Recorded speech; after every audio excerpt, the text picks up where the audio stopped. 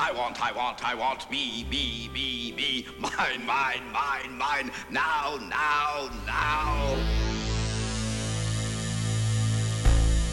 You know you're responsible for what you hear. You know you're responsible for what you hear.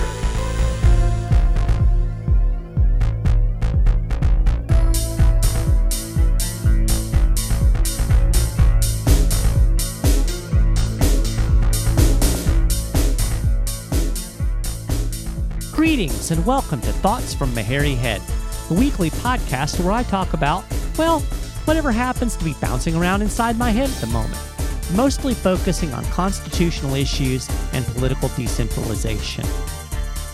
This is episode 10 of Thoughts from My Hairy Head, and I appreciate you tuning in.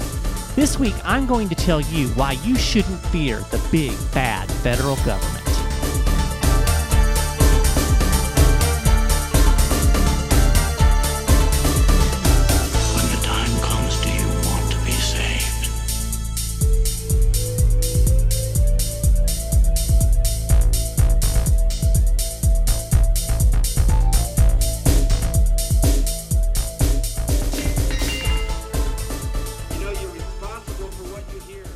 Last week, I told you about the power of non-cooperation. I made the case that states can rein in overreaching federal power simply by refusing to help the feds implement and enforce their laws, rules, regulations, mandates, and programs. The simple fact is the federal government lacks the resources to do everything it wants to do alone. It depends on state personnel and state resources, and the states can simply say, nope, not gonna help. Do it yourself.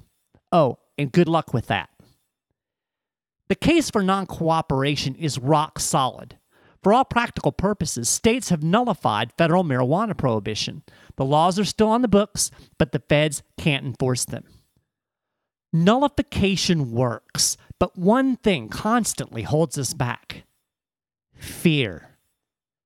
A couple of weeks ago, I was on a radio show talking about a new Arizona law that prohibits the state from cooperating with the implementation or enforcement of Obamacare. It's a powerful law, and if other states adopt similar policies, it could lead to a complete collapse of the unconstitutional federal healthcare scheme. The repeal most Americans want, but Congress will never give them. So I'm on this show talking about how Arizona has laid a great foundation that other states should follow, and two people call in. They weren't enthusiastic at all. They were both scared. Both of these callers came up with all kinds of reasons the law won't work. They were both convinced the feds are going to cut federal funding to Arizona because it's refusing to cooperate with the healthcare program. It was all doomsday scenarios. No matter how hard I tried to convince them, they refused to believe we could actually roll back this federal program through state action. These two guys were terrified of the federal government. And they're not alone. I run into this phenomenon all the time, and I think it is one of the biggest hurdles we need to get over if we are ever going to successfully put the feds back in their constitutionally prescribed box. Fear is a powerful weapon, one the federal government wields with precision. Now, if you listened to last week's episode, and you should if you haven't, you will remember me telling you about the federal marijuana raids in Colorado a few weeks before recreational weed became legal in that state. The feds spent a tremendous amount of money and all kinds of resources just to impact 3% of the medical marijuana business in a single city, in a single state. From a practical standpoint, they accomplished very little. But the timing of the raids, just 6 weeks before the first retail marijuana outlets were scheduled to open in Colorado, was obviously meant to send a message. The feds flexed their muscles, hoping it would intimidate marijuana businesses to stay in line, and maybe even scare some folks out of the business altogether. Fear tactics work. We saw some of it from commenters who chimed in on the article we wrote reporting these Colorado raids. It was just like the callers into the radio show. It was all negative, full of what-ifs. One reader asked, what if the feds target grow operations? Then they could really shut things down. Could they? Really? How many grow operations are there in all 25 states with legal medical marijuana? Hundreds, maybe thousands. The feds simply don't have the resources to shut them all down. But they want you to think they do. They want you scared.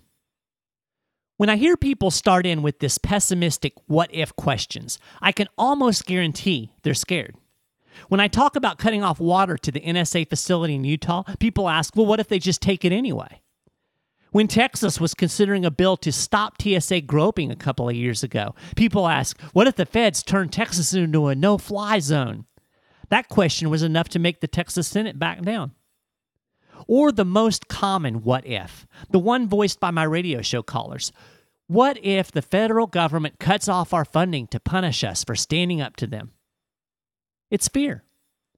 Look, you can't live your life in fear of the what if. If you do, you will accomplish nothing. You will become paralyzed and ineffective. And that's what they want. They depend on that fear because, again, and I can't emphasize this enough, the feds do not have the resources to stop us when states refuse to cooperate with them. Their real power lies only in the fear they create. But people believe the myth. They cower under the what-ifs. They're paralyzed into inaction. Okay, so maybe they're right. Maybe the feds are all-powerful. Maybe they can stop any attempt to rein in their power. But the truth is, the evidence doesn't support the myth. Consider the 55-mile-per-hour speed limit. Nobody liked it. But the busybodies in D.C. decided it was necessary for highway safety and energy conservation. So in 1974, Congress established the 55-mile-per-hour maximum speed limit. Now, it didn't mandate that the states implement it. It knew it constitutionally couldn't do that. But it threatened to cut federal highway funds if more than 50% of the drivers on state highways exceeded that limit. Of course, as time went on, more and more drivers personally nullified that federal law. On top of that, state enforcement became more and more lax. In some cases, the lack of enforcement was due to resource limitations. In others, it was intentional. By the mid-1980s, it became clear the speed limit was a farce. A 1986 Sun-Sentinel story highlighted the virtual nullification of the speed limit by the general public and by state governments. Now, this is where your perpetual pessimist would predict a federal crackdown. Did it happen? No.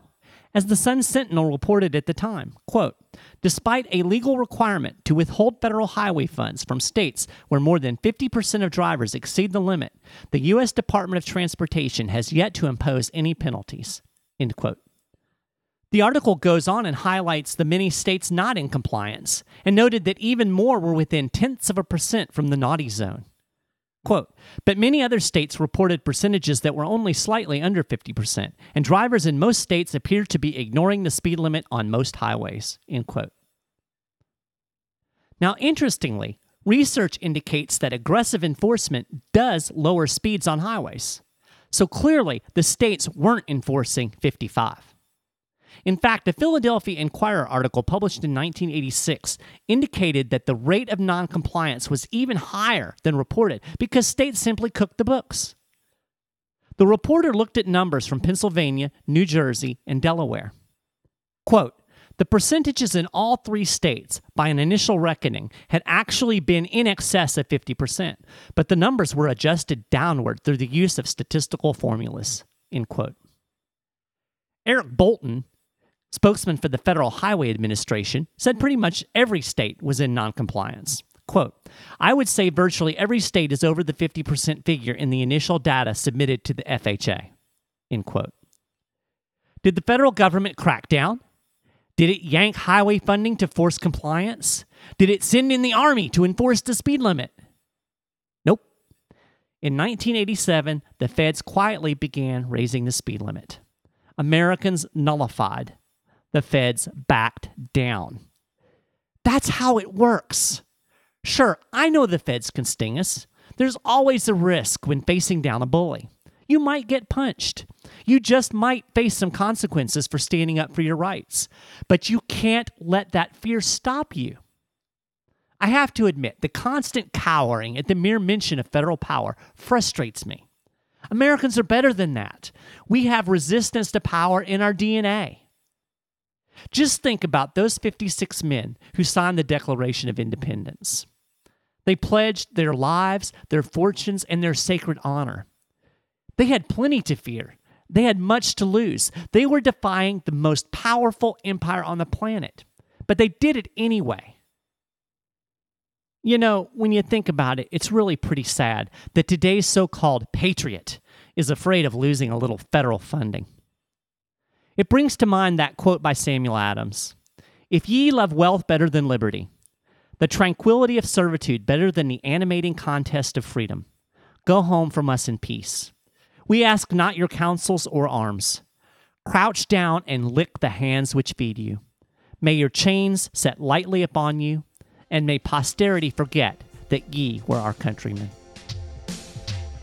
Well, that's it for this episode of Thoughts from a Hairy Head. I really appreciate you listening.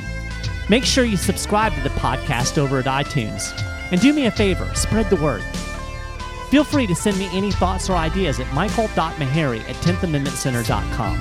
That's michael.maharrey@10thamendmentcenter.com. Thanks again for listening, and have a great week.